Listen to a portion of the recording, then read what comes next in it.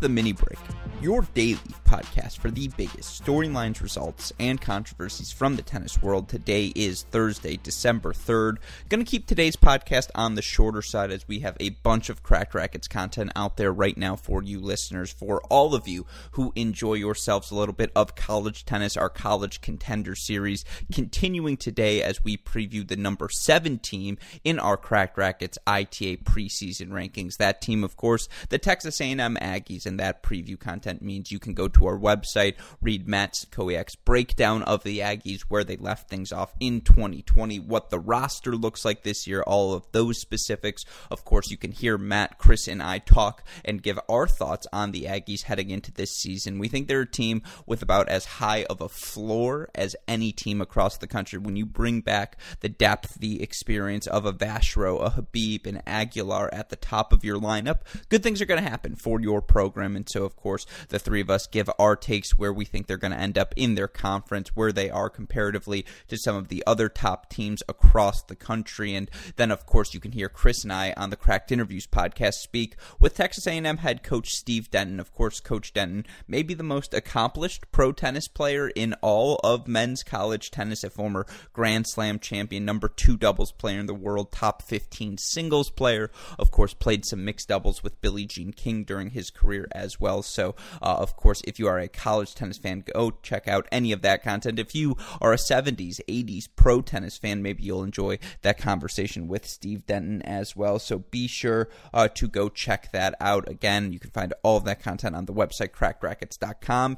If you missed yesterday, the launching of our brand new Next Gen 2.0 series, where we're going to talk about some of the young stars emerging on the ATP Tour. And as we mentioned, I'll talk about it a little bit at the end of today's pod, why we're focusing on the Next Gen 2.0, why we're, ready to move on from the first generation of Next Gen players, those 96s through, about 2000s, all of the people who we've seen play that year-end event in Milan. Want to make the rankings case for why the Next Gen is the now gen, if you look at the way the top 100, top 200, top 50, top 30, top 10 all have broken down. So we'll talk about that a little bit on today's podcast as well. And then, of course, there are a few challengers going on right now, a couple in Brazil and Portugal this week. I'll give you guys a quick update on those events to start today's show. And of course, the reason we are able to do these shows day in, day out here at Cracked Racquets, because of the support we get from you phenomenal listeners, because of the support we get from our incredible Patreon family, but of course,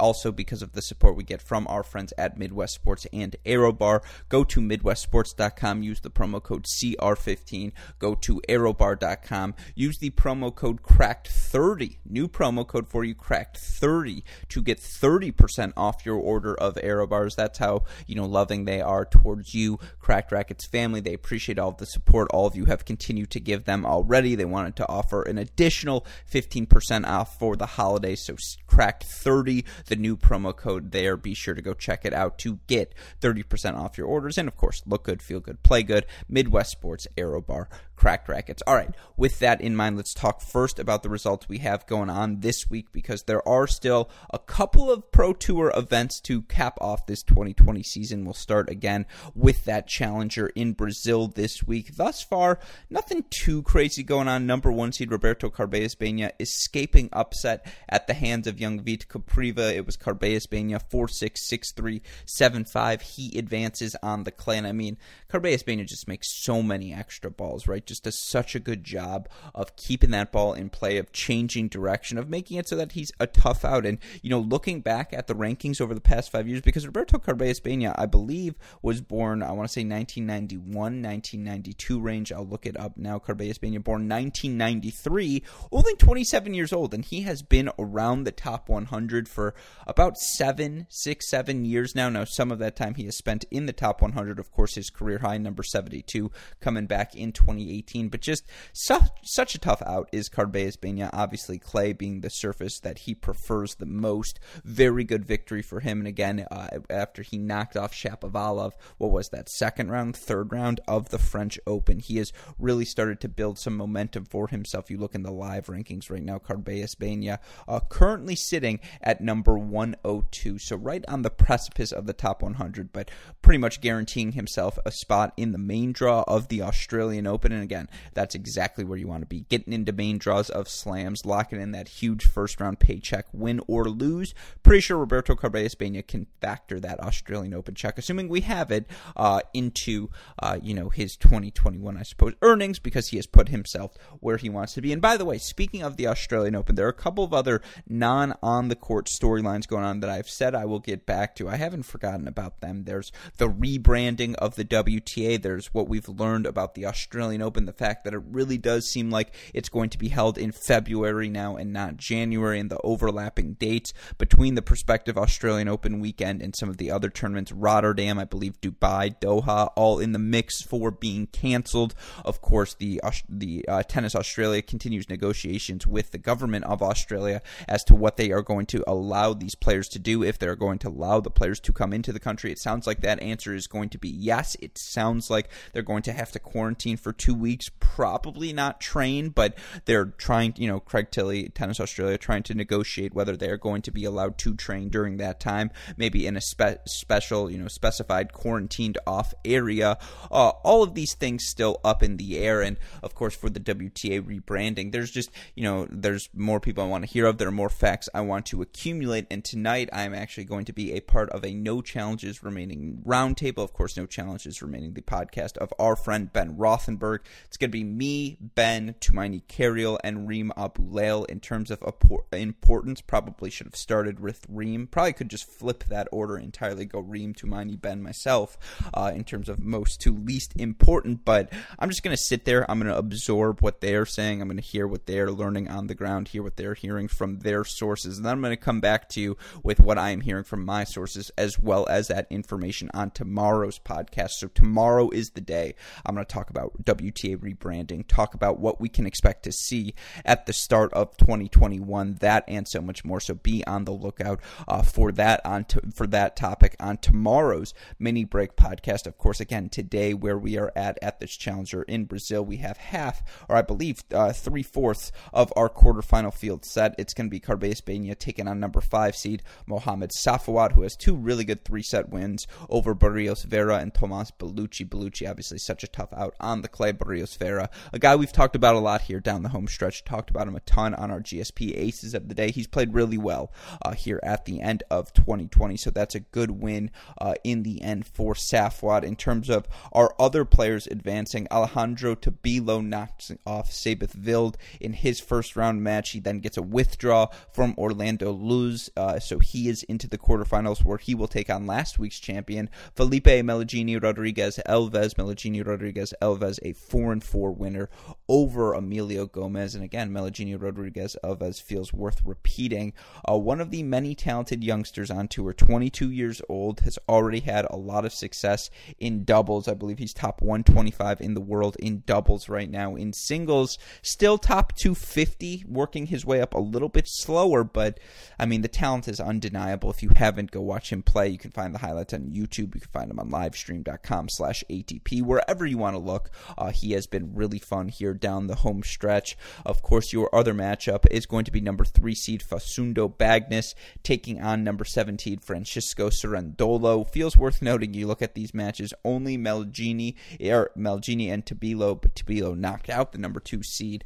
Those are your only 2 unseeded players in the quarterfinals thus far. And I mean, for Meligini, again, he was a winner last week, so not too bad. Not too bad. In terms of your matchups yet to finish, Daniel Galan taking on Sebastian Baez, João Menez taking on Dmitry Popko. Those matches should finish up here on Thursday, recording this Thursday afternoon. So be on the lookout. I'm sure we will talk about them more tomorrow as well. But really fun set of matches for us down the home stretch. Of course, that is not our only challenger. As I mentioned at the challenger in Portugal this week, we're playing on an indoor clay court. Feel like it's always fun. How rare is it that we get to see indoor clay? I would like to see more of indoor clay. I would like to see more carpet in our day-to-day lives. Just a diversity of surfaces. This is something Jamie and I talked about on our new show, The Deciding Point. I think this was one of our week 1 topics, or maybe it was week 2. Should there be an indoor hard court slam? I say yes. If you're playing maybe not a third, but maybe a fifth of the year on indoor hard courts, why not try and figure out who the best indoor hard court player is in the world? I would say do it, but, I'm me. Anyways, looking at the events in Portugal, the indoor hard court, some fun results thus far. We don't have that many seeds remaining in the draw. We have on the top, it's Arnabaldi taking on Ajdukovic. Arnabaldi 3-set winner over Ferreira Silva to advance to the quarterfinals. I'm butchering this. Lead these in Ajdukovic. I butcher that. I apologize. A 3-set winner over Arthur Rinderknecht. Of course, below them, we do have 2 seeds. It's going to be the number 3 seed Josef Kovalik taking on number 8 seed Carlos Taberner. You've got Zapata Morales, the young Spaniard, advancing to the quarterfinals, where he will take on number 4 seed Henry Laaksonen, and then Kimmer Copenhagen, a withdrawal from Trungelliti, but he'll take on number 2 seed Pedro Sosa. So I suppose there are plenty of seeds still remaining in Portugal, and I know that is some really fun action. If you want to hear more about that, go check out our friend David Gertler. He follows all of the action on tennis Twitter all day long. He's at TennisBlogger1 or All About Tennis. Of course, again, if you want to go read more from him on our Next Gen 2.0 series, you can go find he and I sharing our takes, answering 5 questions about young Alejandro Davidovich Fokina, the first player we discuss in the series. I think that is a really, really fun article, also a very fun podcast, which, of course, hopefully all of you heard yesterday here on this mini break feed. But with that in mind, just quickly want to talk about what we are up to here at Cracked Racquets over the next few weeks. Again, we've got Next Gen 2.0. You're going to hear those podcasts with me and David every Wednesday here on this mini break feed. Of course, we will begin to shift into off-season mode, doing some other really fun stuff across our podcast, our College Contender series. You can read Matt's article each week on our website. You can also listen to Matt, Chris, and I talk about each of these teams on the Great Shot podcast. You can hear Chris and I interview all of these coaches on the Cracked Interviews podcast as well. Of course, we've got some other really cool things. Judson Wall working on some fun pieces, Van Shermani as well. I know all of you listeners will enjoy. Of course, we've got plenty of fun guests in the queue too, so be on the lookout for all of our content, which you can follow on our website, crackedrackets.com. All right, last thing for you, just want to run some statistics for you when looking at where we are at since the way the ATP rankings have changed since 2015. Because if you look at the year-end rankings in 2015 compared to the year-end rankings now, you will see the generational shift we keep speaking about on this podcast, me in particular, week in, week out, day in, day out. I think it's finally happened. I think it's safe to say the next gen is now the now gen. And I know I tweeted these stats out, but just want to run through them here on the podcast quickly. Let's look, and the thing I'm studying, and it's part of this Next Gen ATP 2.0 series, is how have the rankings changed since 2015? Because a 5-year span, that's a generation, right? The guys born, 90, 91 to 95. The Next Gen crew, certainly, all the guys born 1996 or later. That was the first group that was qualified that was the first year they created even that event in Milan. So, of course, those guys always going to be branded the Next Gen crew.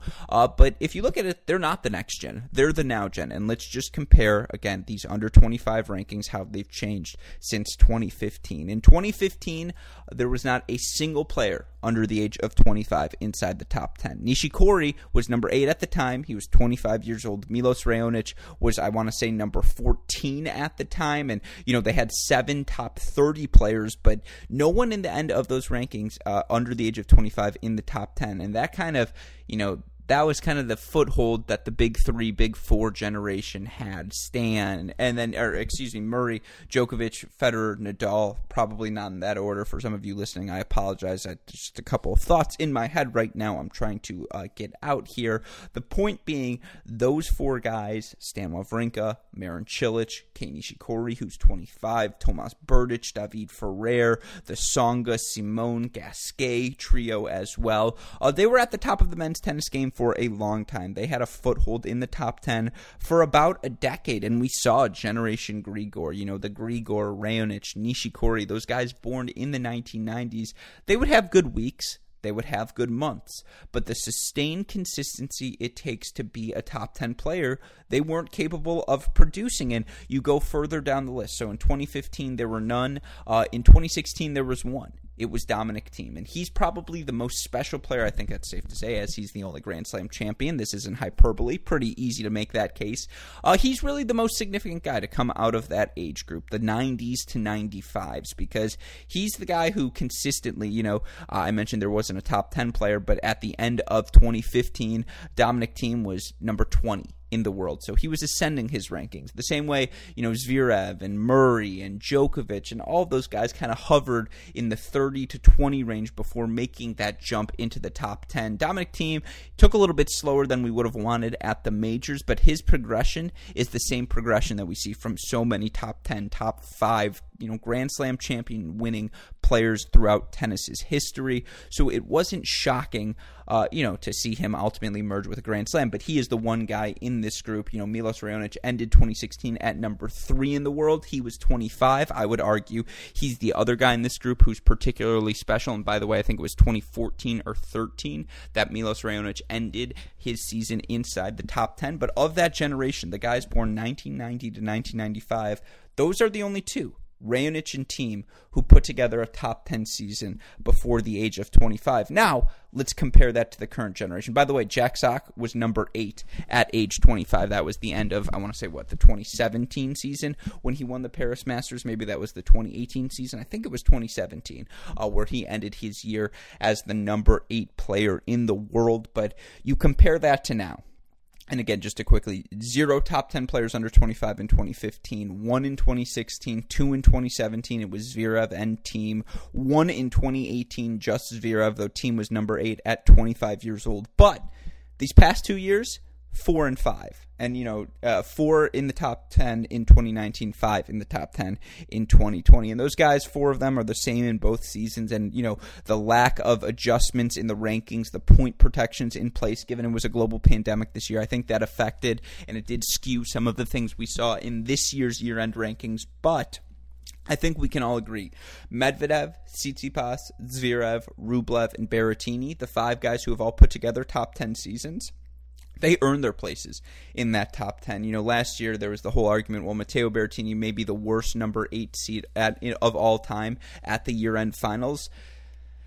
I'm not going to dispute that, but I will say this. He won a hell of a lot of titles during that 2019 season. Week in, week out, on tour, month in, month out, across surfaces, and I believe he won a title on hard court, grass, and clay during that 2019 season. He earned his spot in the top 10. He made a semifinals of the 2019 U.S. Open, and just that's the sort of thing that the Sox, the Dimitrovs, the Kyrgioses of the world, they just weren't doing when they were under the age of 25. Even the David Goffins and Milos Raonics, they maybe would throw in a quarterfinal appearance here or there, but not a semifinal, not to the degree, maybe Raonic would every once in a while, but the point is, it's hard to get a top 10 ranking. It's really, really hard. This next-gen crew has had 5 guys do it, 5 guys currently in the top 10. That's reason number 1, why they are the now generation. Reason number 2, let's just look at, how they've progressed elsewhere in the rankings. Top 30 players. There were 7 in 2015 under the age of 25, 6 in 2016, a nadir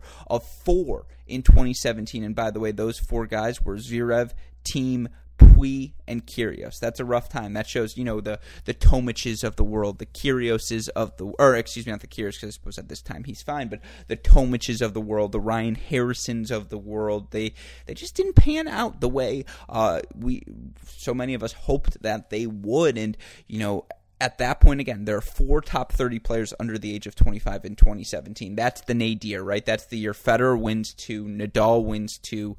So they split the 4 slams, and we're thinking, okay, I guess this era is never going to end. Well, now there are 14 players under the age of 25 inside the top 30. So essentially half of the top 30 is under the age of 25. And I mean, you look at the guys now, the 5 we mentioned earlier, plus guys like Shapovalov, Khachanov, FAA, Christian Garin, Alex de Minaur, Borna Coric, Casper Ruud, Taylor Fritz, Ugo Humbert.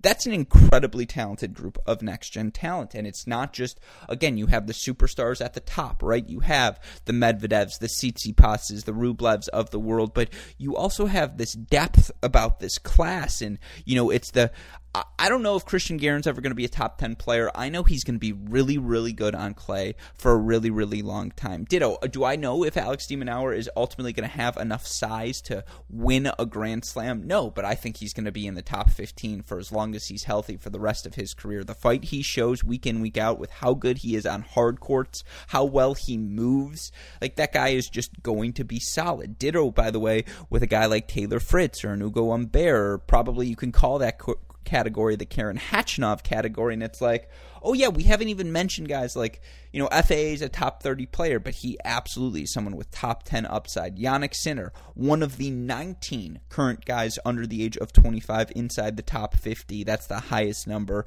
and more than double the number we saw in 2015 when that number was 9.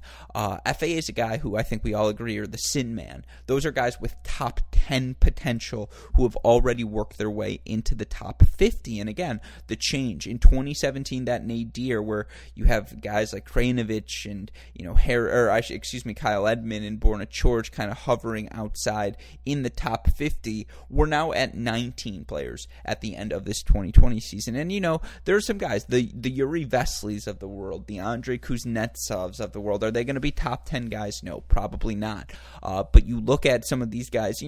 Do I think Riley Opelka could spend some time in the top 100? I absolutely do, and he's at number 39 right now. The Sin Man's at number 37. That's not going to stay that way for long. Miomir Kecmanovic, number 44. He's a former world junior number 1, and so it's just the hit rate of these next-gen guys is just higher than Generation Grigor. Simply put, it just is higher. And I mean, look, these numbers carry over as you go. This is where I think it starts to get diluted by the point protection. But in terms of top 100 guys under 25, there were 21 in 2015, 36 under the age of 25 in the top 100 at the end of last season, only 28 at the end of this season. But take that with a grain of salt. Similarly, there were 53 guys under the age of 25 in the top 200 in 2015. Now there are 62.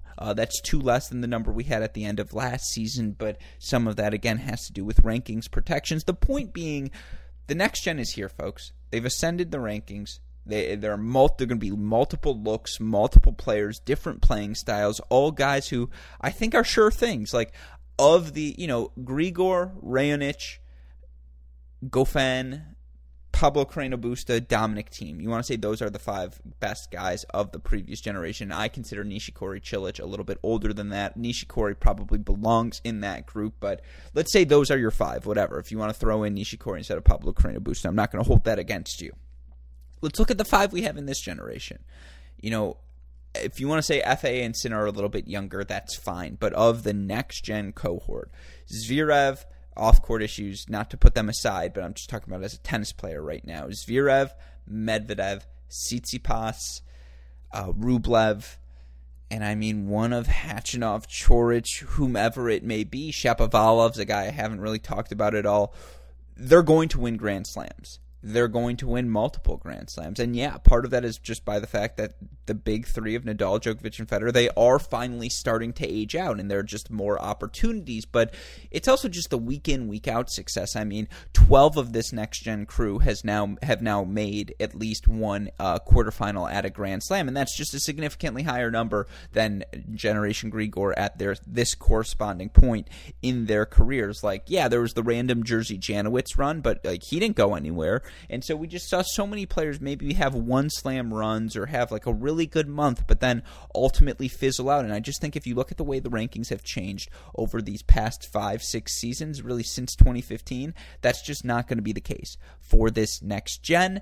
And that is where, that is today's, I suppose, statistical breakdown. Just a little bit of fun again as we look at the changes, the trends occurring in tennis as we look towards another season of play. But that will do it for today's mini break podcast. Again, if you have missed any of our content, be sure to check out our website, crackedrackets.com. You need the more immediate updates. Twitter, Instagram, Facebook, YouTube. We are at Cracked Rackets. You want to message me directly, I am at Great Shot Pod. Shout out, as always, to our super producers, Max Fligner and Daniel Westoff, for the of an editing job they do day in, day out. Shout out, of course, as well to our friends at Midwest Sports and ArrowBar. Go to MidwestSports.com, use the promo code CR15. Go to ArrowBar.com, use the promo code CRACKED15. But with that in mind, for our wonderful super producers, Fligner and Westhoff, our friends at Midwest Sports and DraftKings and ArrowBar, and all of us here at both Cracked Racquets and the Tennis Channel Podcast Network, I'm your host, Alex Gruskin. You know what we say, folks? That's the break, and we'll see you all tomorrow. Thanks, everyone.